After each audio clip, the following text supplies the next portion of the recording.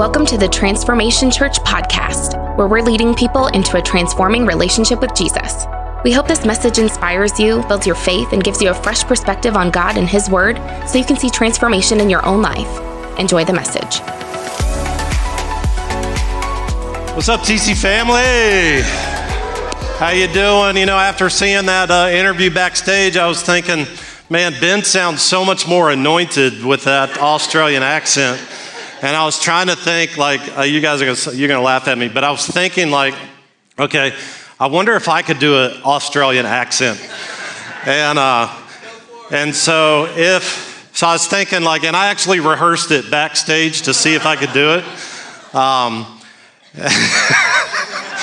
I still can't do it, but I'm gonna try it. Hold on. I know it's so bad, and it's gonna sound like a country Australian. What? Yeah. Say, what's up, TC family?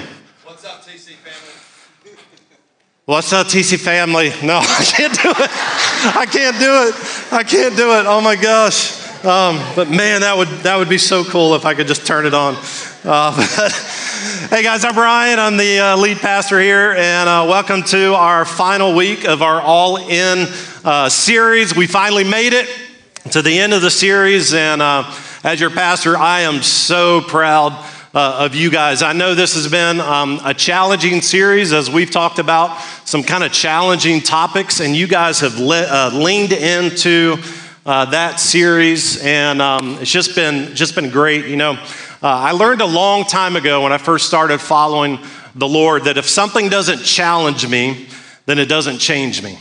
And boy, I tell you what, this series has been challenging. But I've also learned that if we can't put Jesus first, we're not going to stay the same if we can't put Jesus first. And so today we're going to hop into the final week of our message series here, All In. And we're going to jump into the most challenging topic today. We're going to talk a little bit about our money and our possessions. Awesome. Nobody got up and walked out. Awesome. I was wondering what would happen. Let's turn to Matthew chapter 6. Matthew chapter 6. And if you're new, don't worry, we're not going to receive an offering or anything like that at the end of this message. We're just going to talk a little bit about what it means to be all in.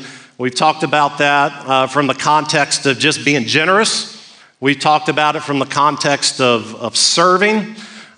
We've talked about it from, several different contexts, but today we're going to talk about it from our money and our possessions. So Matthew chapter 6, today's title is Generous with My Stuff.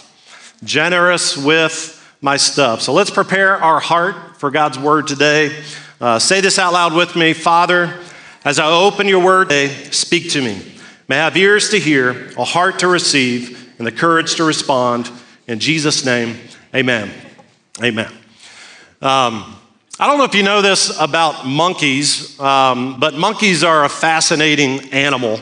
But not only are they fascinating, they're selfish. A hunter discovered in India how to trap monkeys.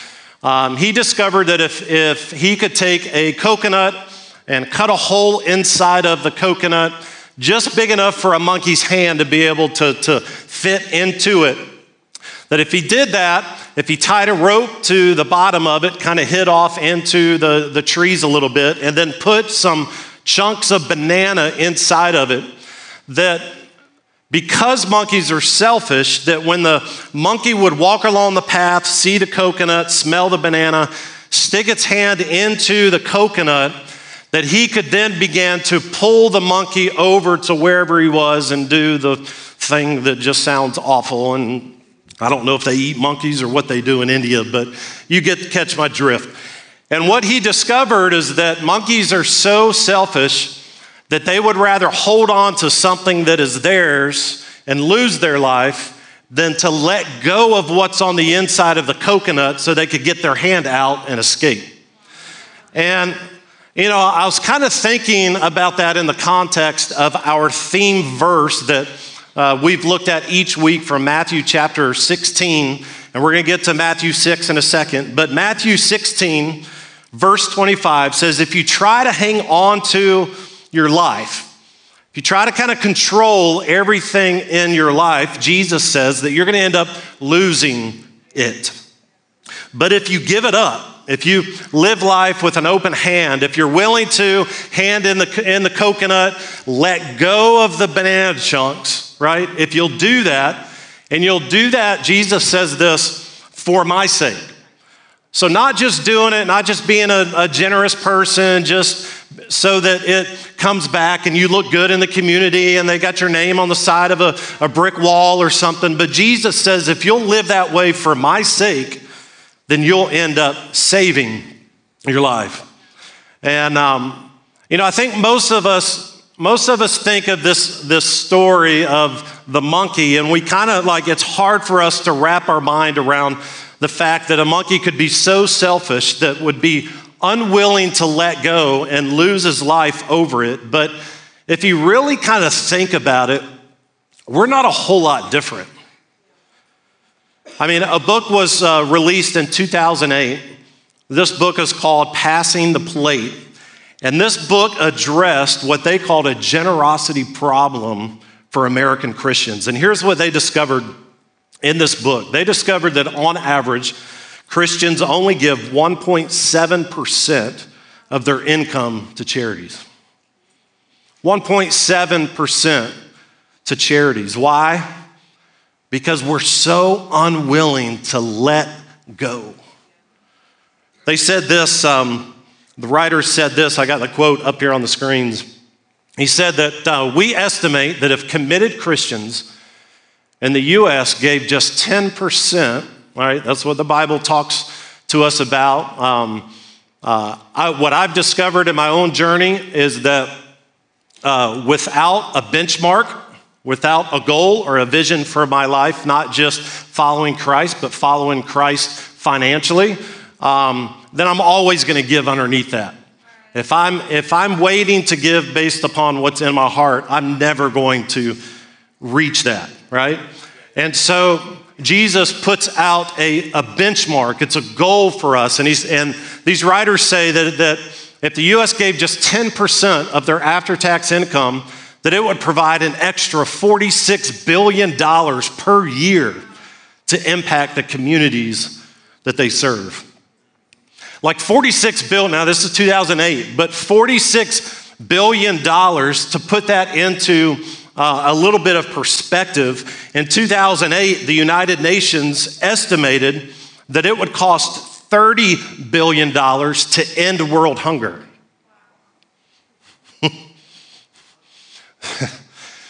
So they're saying, those of us that call ourselves Christians, that are following Jesus, they're saying, if all of us just did what the Bible said, then we could end world hunger and still have $16 billion left over to do other things with. They said that a housing and urban development official said that it would cost $20 billion to solve the homeless epidemic in America. Now, put all of that in light of the fact that last year, Americans spent $178 billion on Christmas gifts. And it helps you kind of understand why the writers talked about American Christians having a generosity problem, and it also puts into perspective why Jesus was so passionate about talking about money and our possessions in the Bible. And in Matthew chapter 6, we see Jesus warning all of us of this kind of selfishness in our life. Why? So that we don't end up just like the monkeys. That we don't spend our life so looking at everything that we have, trying to control it ourselves, that the enemy could come along and steal, kill, and destroy from our life. So let's look at Matthew chapter 6 today. We're going to pick up in verse 19, and I want to share 4 takeaways that I kind of observed from Jesus' teaching here. Matthew chapter 6, and we're going to look at verse 19 through 24. Here's what Jesus says. He says, don't store up treasures here on earth, where moths eat them and rust destroy them, and where thieves break in and steal. Now, before we go any further, I think it's important for us to get an understanding of what this word treasure means in the original language. In the original Greek, what they are referring to is anything in our life that we would deem to be the most important, that we would place the highest value on. And so the easiest way for you to kind of figure out, to put your finger on what those things are in your own life, is to think about for a moment, like, what do you spend the most time doing, and what do you spend the most money doing? The most time and the most money. And chances are those things would be your treasures. And Jesus says, listen, you don't want to store up your treasures, what you value the most in your life here on earth, but instead, he says in verse 20, store your treasures in heaven, where moss and rust cannot destroy and thieves do not break in and steal. And so the first thing that we see in these two verses, the first kind of takeaway from this, is that where we invest our treasure matters. Jesus says where we invest our treasure matters. And I like to look at it, and I'm praying this marker works because it wasn't working before the, yes, thank you, Jesus. That was going to get awkward if it didn't work. All right, so here's the way that I want to kind of illustrate it to you today, is that when you look at treasures on earth and treasures in heaven, you can think of it this way, that there's two banks, right? There is a bank of me, right? This bank right here is focused on me. And then there is, I'm gonna get fancy here. Yes. And then there is a bank of God. This bank is focused on others. And so what Jesus is saying is that all of us in our life, so let's draw a line, kind of a dotted line all the way across that separates the bank of me, right? My treasures that are going to be on earth. Oh, misspelled. And then my treasures that are going to be in heaven. Okay? And what Jesus says is that we all have a choice, right? It starts with a choice. And I think what's interesting about the idea that it starts with a choice is that most of us would think that it would start with a feeling, but I'm going to kind of explain why it's backwards here. But here's what Jesus is saying, is that we all have a choice. We're either going to invest our treasure in the bank of me, right? Or we're going to make the choice to invest our treasure in the bank of God. Now, if you notice in the text, let's go back up to that the last part of the scripture with 19 and 20. I can't remember if they're on the same screen. Matthew chapter 6. Can you go back to 19? There we go.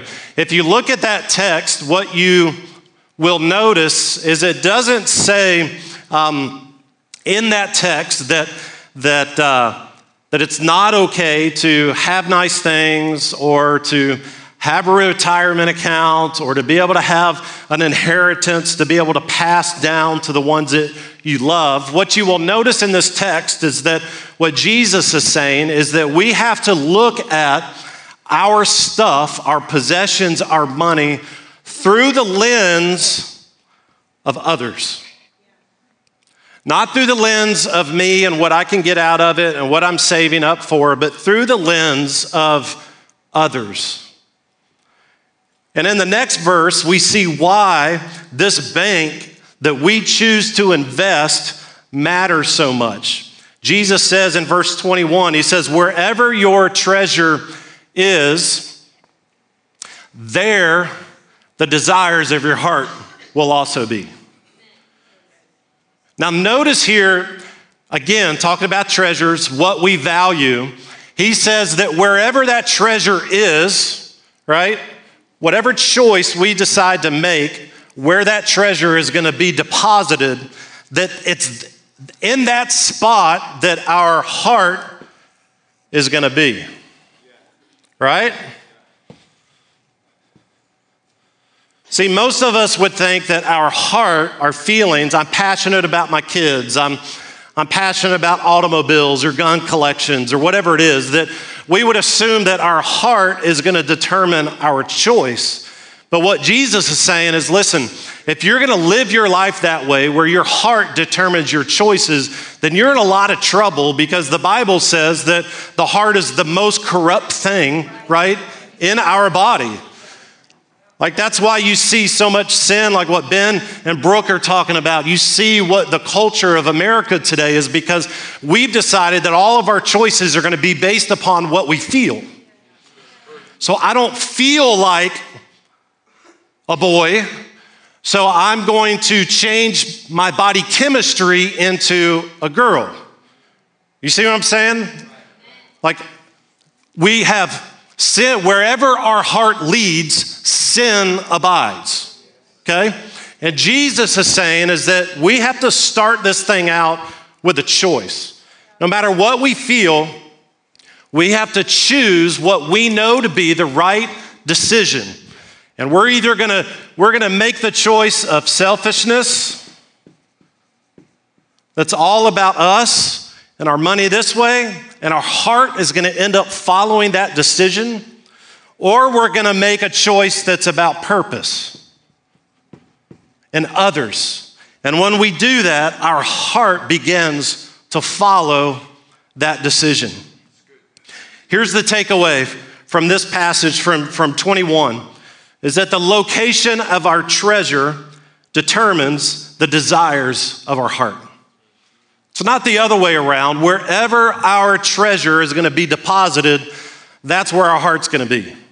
Jesus is saying there is no way, I don't care how smart you are, I don't care how many degrees you got, I don't care, I'm not saying I don't care, I'm saying God's saying, I don't care like how you choose to interpret scripture, that if you're making a choice with your money and possessions that is a selfish choice about you and the bank of you, then your heart's going to follow that. He's saying there's no way that you can go this direction with your choices related with your stuff and have your heart all about me. Like, there's no such thing as the compartment kind of plate, you know, those paper plates that keep food from touching. I love those because I'm a one compartment eater at a time. What God's saying is, like, you can't have all your compartments here and then the one compartment, your money and possessions, it be up here. He's saying it's impossible to live that way, that you're not going to have my heart. And so if we choose to make this choice of selfishness, then what this does is it puts me first and it puts God second or even later. If we choose to make a choice about our money and possessions that is a choice in the bank of God, then that puts God first and me second. It's a totally different way of living our life. Now watch this. Jesus uses this analogy in verses 22 and 23 to help us better understand the consequences of which choice we make as we invest our treasures. Look what he says in verse 22. He says, your eye is a lamp that provides light for your body. He says, when your eye is healthy, when you're making good choices, that your whole body is filled with light. But when your eye is unhealthy, your whole body is filled with darkness. Now think about a dark room. You step into a dark room, what's gonna happen? You're gonna walk around and you're gonna be trying to fill stuff. You're gonna You're going to bump your knee and your feet on things that you don't see. You're going to kind of stumble through that, trying to figure your way out. You're going to get turned around in the room. That is the result of stepping into a room that is dark and that has no light. And if you think about your life and you think about which choice you're making with your money and your possessions, I can pretty much guarantee you, because of God's word, that if you are moving down this direction of selfishness with your money and your possessions, that you're living life that way. Like you're just kind of like, is this the right decision to make? Like, why am I still struggling with all these bills? And why does nothing, it feels like I keep like hitting my head against the ceiling, I make no progress. Like we end up living our life that way. That's not an attack of the enemy. That is the consequence of a choice that we have made to live our lives open in some areas with God and closed off in other areas with God. And so Jesus knew, like he knew in those days, he knew in our days that people were going to kind of dismiss the teaching of this. They would be eager to follow Jesus for everything else except with their money and their possessions, that they were going to come up with all kinds of reasons why they shouldn't have to do that.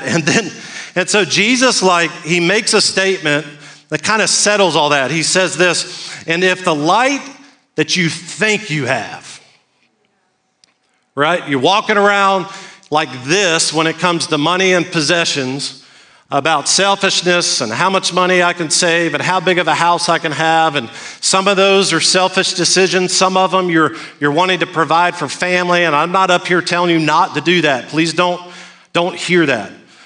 But what he's saying is that if you've got this mentality of trying to come up with reasons or theological positions of Jesus wanting you to be all in every area of your life except for your finances, then he's saying here at the end that how deep that darkness is.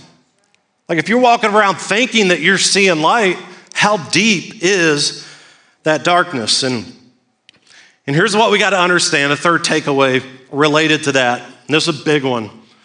Listen, we can't be right with God if our heart is wrong with stuff.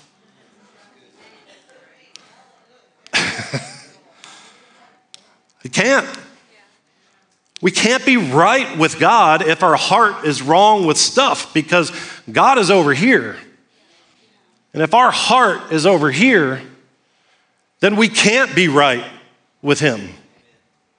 And I'm not going down the rabbit hole of whether that means that if you die today, you're not going to make it to heaven or you will. I'm not going down that rabbit hole. I'm just telling you, God has, his word says, immeasurably more than you could ever ask or think. Right? That's down here. That's not up here. That's down here. And if we're making decisions this way, and then we're saying, oh, well, Ryan keeps throwing that verse out, but I don't see it. Why don't I see it? Like God's not who he says he is. It's because you're making the wrong choices. The choices you're making are all about the bank of me, not about the bank of God. And that's why and so basically what that looks like here is that our heart then produces these actions, right? So this becomes our life.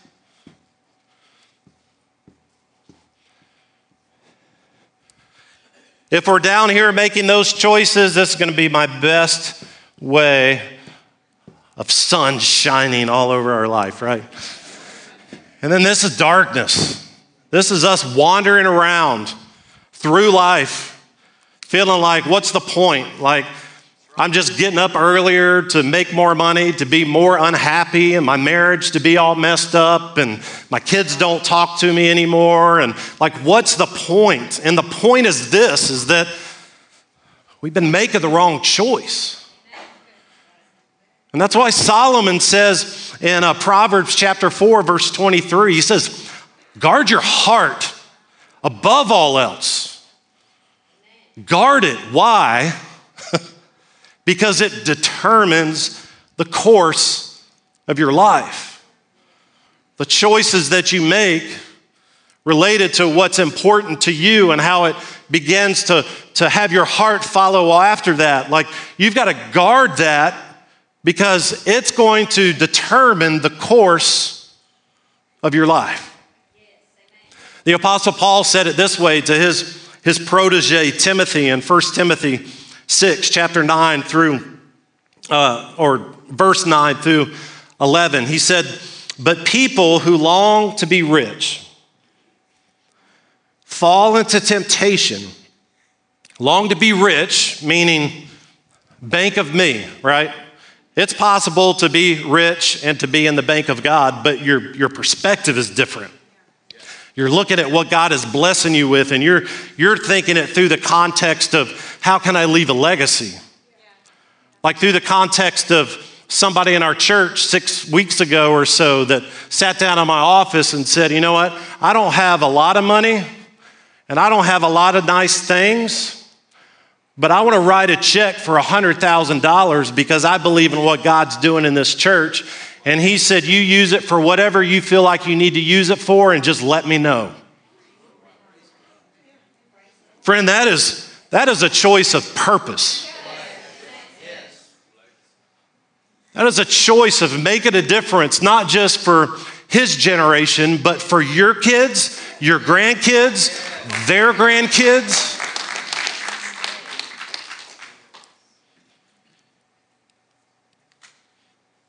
You'll notice that as what he says here, the rich, and they fall into temptation and are trapped by many foolish and harmful desires that plunge them into ruin and destruction. A way that I would kind of interpret that is it just causes you to move your heart and your life to move further and further away from God. Maybe you check the box off of church every once in a while, but you come and you don't, it's like you're just there because you feel like you've got to show your face, but you don't really, there's like nothing really alive inside of you. It's because the choices that you're making are moving you further and further away from the Lord. And Paul says this to Timothy in verse 10. He says, "For the love of money is the root of all kinds of evil."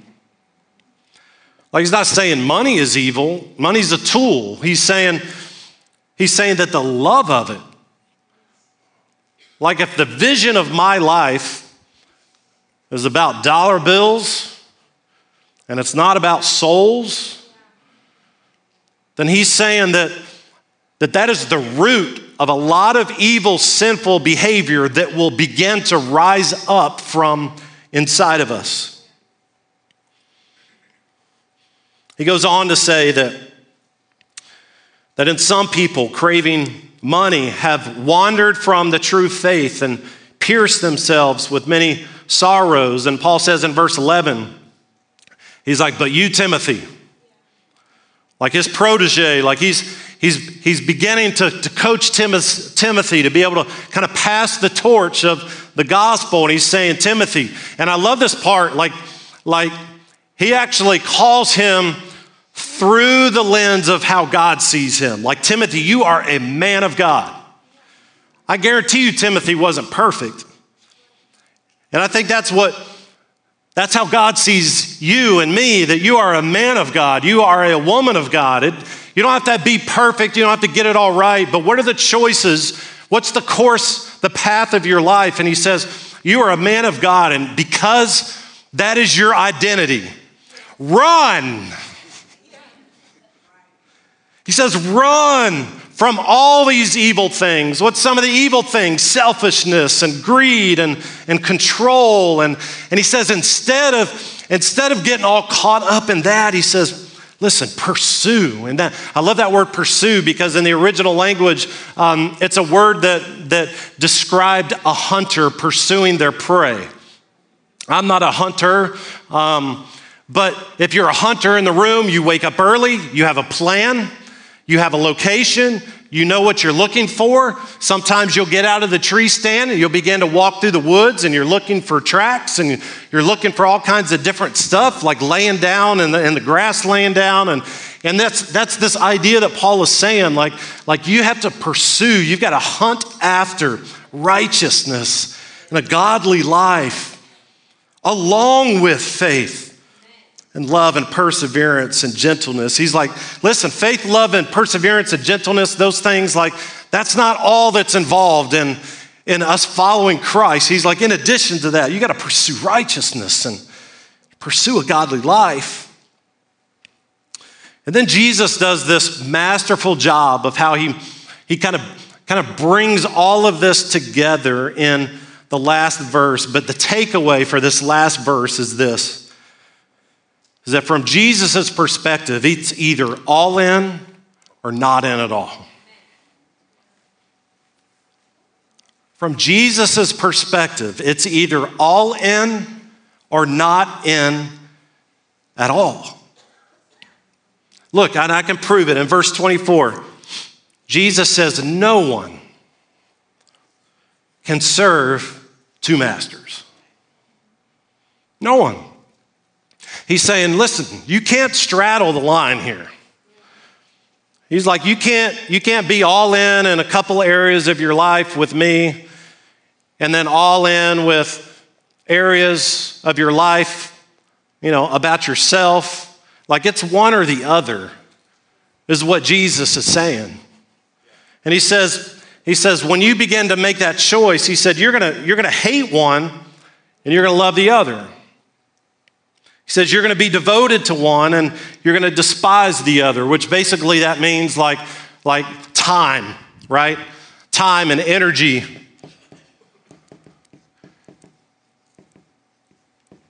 You guys are doing so good. So proud of you. I know this is heavy. I know it is. But time and energy and money, like he's saying, you're gonna either crave that, and your time is gonna be focused on the things that please you and fulfill you. Your energy is gonna be focused on the things that please you and fulfill you. Your money is gonna be focused on the things that please and fulfill you, or it's going to be down here. Your time is going to be invested in about making a difference in the lives of others, and your energy is going to be spent in helping other people come to know Christ and spend the rest of eternity in heaven. Like, your money is going to be focused on helping generation after generation after generation in this community discover Jesus and their lives be transformed. He's saying you're not going to have both. And I know some of you would think like, okay, well, here's the thing. I love money, and I love making money, and I love what it brings me, but I don't hate God. Like, so how can that be right if I can love those things, but I know that I don't hate God? And the reason why is because when you look at the Greek, the original language, the English translation doesn't do it justice. When you look at the original word hate, it doesn't represent the strong emotion that our word hate represents. It means that you value it less. That you value it less. So it's kind of like this, like if I said that I hate Chinese food and I love Italian food, all right, what the Greek is not saying with this word is that I hate Chinese food so much that I'm gonna rid the world of Chinese food. That's not what it's saying. It's saying I would prefer Italian over Chinese food. And what Jesus is saying is that if we go down this path and we make this choice and we build our treasure in the bank of me and our heart begins to follow, then we're going to begin to value that more than we value what God wants to do. And so then and we're not taking an offering, but I'm going to use that example. So then when we talk about a legacy offering, right? We talk about like here in a couple months, we're going to receive a legacy offering for our students to go to youth camp, and we don't want them to have to pay a dime. Like we want DJ and Jay to be able to go out and get kids that don't even attend our church to be able to come and be a part of youth camp. And we're going to do a legacy offering. And if I'm making choices in this direction with my life, right, then I'm going to value something in my life more than valuing the souls of teenagers. And so when it comes time for legacy offering, Ryan's just up there saying, we're raising money again. Well, I'm not going to give. Like, why should I give? They're not my kids. It's because you've made a choice that's selfish. You've invested your treasure in the bank of you. Your heart has followed. Your life is struggling, right? And Jesus says that you're going to prefer that direction in your life rather than that. It's so predictable. It's so predictable, the path that we see here.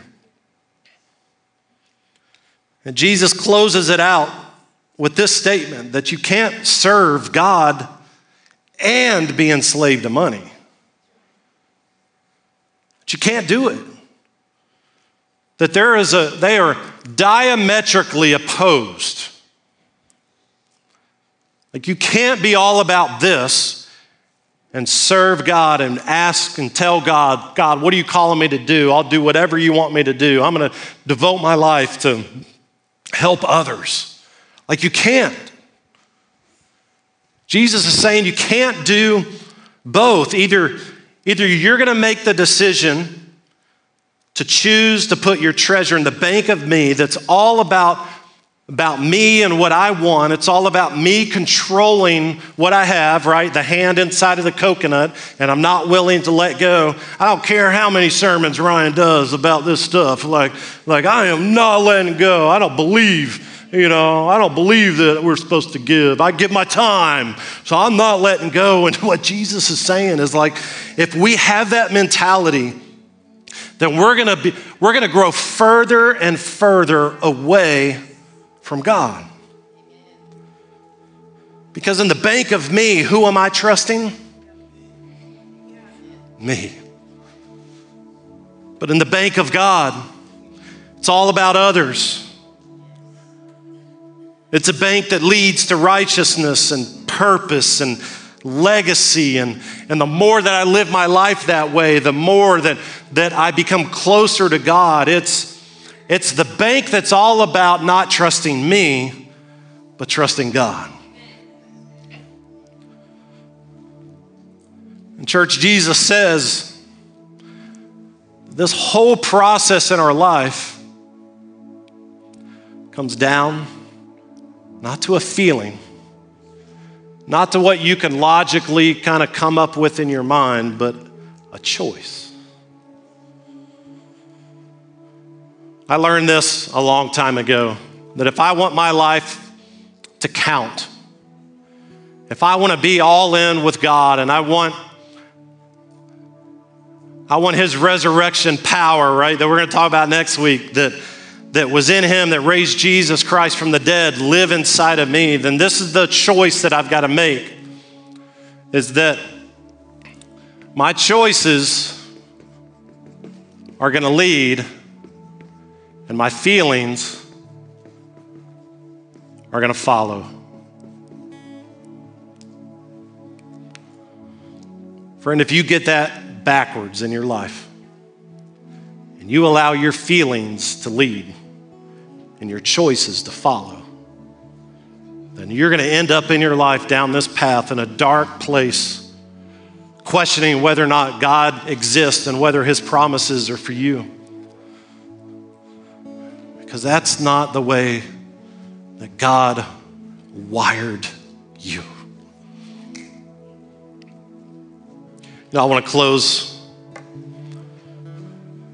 with this story, a story about my dad. He was back in 1990 and he had been saved for about a year and a half, and he's a single dad raising two kids. I was 13, my sister was 11, and working odd jobs. We had moved to Tennessee so that he could go back to school and get his degree in hopes of being able to provide better for us kids. And he talked about that one night we were getting ready to go to a church service, and my dad noticed that we were out of milk at the house, and so his plan was to stop by the gas station on the way home to get a gallon of milk for his 13-year-old and his 11-year-old.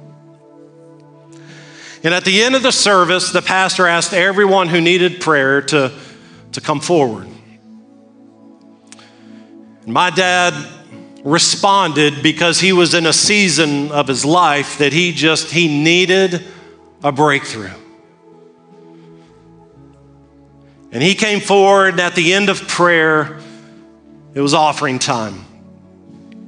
My dad just began to feel like this compulsion to want to give, but the problem is all he had in his pocket were 3 $1 bills and a little bit of lint.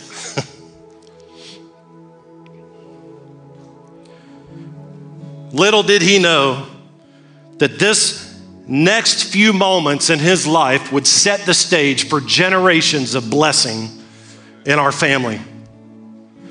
And he heard the Lord say to give everything in your pocket. And he did what most of us would do. We'd begin to rationalize, and he began to argue with God. And he's like, God, you got no idea where I'm at, what I've got. All I've got is $3 in my pocket. I'm barely making it. I can't give anything because I got to get milk for my kids. He said he began to feel the tension on the inside. He said it was so much tension that it almost felt like he was going to have a nervous breakdown. And the reason why is because he was in that moment wrestling with where he was going to store his treasure. Was it going to be in the bank of me or the bank of God? And as my father's stress level began to rise, he said that he heard a still, soft voice whisper and say, just trust me. Just trust me. My dad was faced with a choice. Which bank is he going to invest in? And he chooses to invest in the bank of God. And with tears flowing down his face, he pulls out every dollar that he's got in his pocket. He pulls out a ball of lint because in his mind, God said everything. And I want to do whatever I got to do to be obedient because I want to trust God. And he pulls it out and he places it in the offering. And watch what happens. As soon as the pastor finished the prayer for the offering, my dad feels a tap on his shoulder. And when he turns around, it was a college student by the name of Bobby. College students, don't sell yourself short. God can do something through your life that impacts generations to come. And Bobby, in this moment, trusted God. And he shook my dad's hand. And inside of Bobby's hand was $13. $13. Probably, this would be my assumption, probably everything Bobby had in his pocket. I wonder what happened in Bobby's life because he was willing to hear God and to give everything. My dad looks at Bobby and he's like, I can't take this. And Bobby said, yes, you can, because the Lord told me to give it to you. For some of you here today, you're probably thinking, $13? Like, for a single dad with $3 to his name, leaving church with 4 times what he came with. But even more than that, leaving, understanding, at the end of the day, in a real and practical way, what we say around this church all the time, that God's got it, and I what? And I trust him. It was the first of many financial miracles for my dad. But more importantly, it was God teaching him early in his faith this lesson that you've got to walk out of here with. That when you trust God, your life isn't in your hands anymore. And I don't know about you, but there's no better place to have your life than in God's hands. Am I going to put my treasure in the bank of me, where I've got to trust me for the outcome? Or am I going to put my treasure in the bank of God and trust God? for everything in my life. The God of the impossible, the God of the supernatural, the God that can turn $3 into $13 and change generations of a family tree because a father now believes that God can do anything far beyond anything that we could possibly hope for or imagine. Would you bow your heads with me today?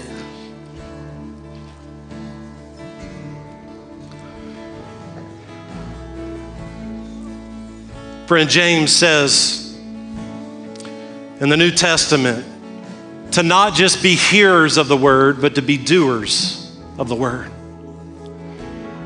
And I want you to ask yourself a question before we go today. Like at the end of the day, you heard a message, you were challenged a little bit, but if we walk out of this place just hearing and not doing, then we miss the point. I want you to ask in this moment, say this between you and the Holy Spirit. Holy Spirit, what are you saying to me today? What are you saying to me today? Where's my heart? Is my heart in the right place? Are the choices that I'm making for my future, my family, are they in the right place? Do I have so much fear for tomorrow that it keeps me from being obedient today? Like, Holy Spirit, what are you saying to me?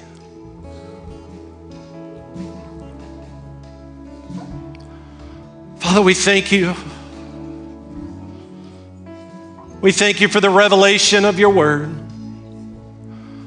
Father, today, as we dig into a difficult topic, and Lord, as we pray and we ask, Holy Spirit, what are you saying to me today? Lord, I pray the last part of our congregational prayer that you would give us the courage to respond. Lord, I pray for my brothers and sisters today. God, I pray that they wouldn't walk out of this room fearful of trusting you. Lord, I pray that you would help them to see the path and the course of their life and give them the courage to do a directional adjustment. Friend, right now, if that's you and you just kind of, it's the Holy Spirit's just all over you, you're feeling like your heart's racing, your hands are sweating, you're knowing that God is speaking to you today and he's beginning to convict you of the choices that you're making. I just want you right there in your own words, right there in your seat, I just want you to say, Father, forgive me. Just take a moment and repent for the choices that you've made.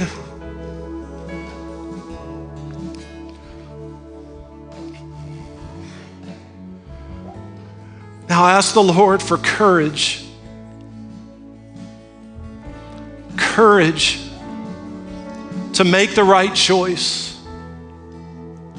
Courage that when I walk out this door, the enemy begins to throw reasons why I can't do this. Courage. Just like my dad had reasons why he couldn't give his $3. Courage to make the right decision, knowing, God, that you've got it, that we can trust you. Father, we thank you for your word today. Give us strength and give us a vision in our lives, not about ourselves, but a vision of purpose. In Jesus' name, amen. Thanks for listening. If you enjoyed today's message, be sure to share it with your friends and tag us at TransformTLH. Thanks again for listening, and we look forward to seeing your face in the place someday. Have a great week.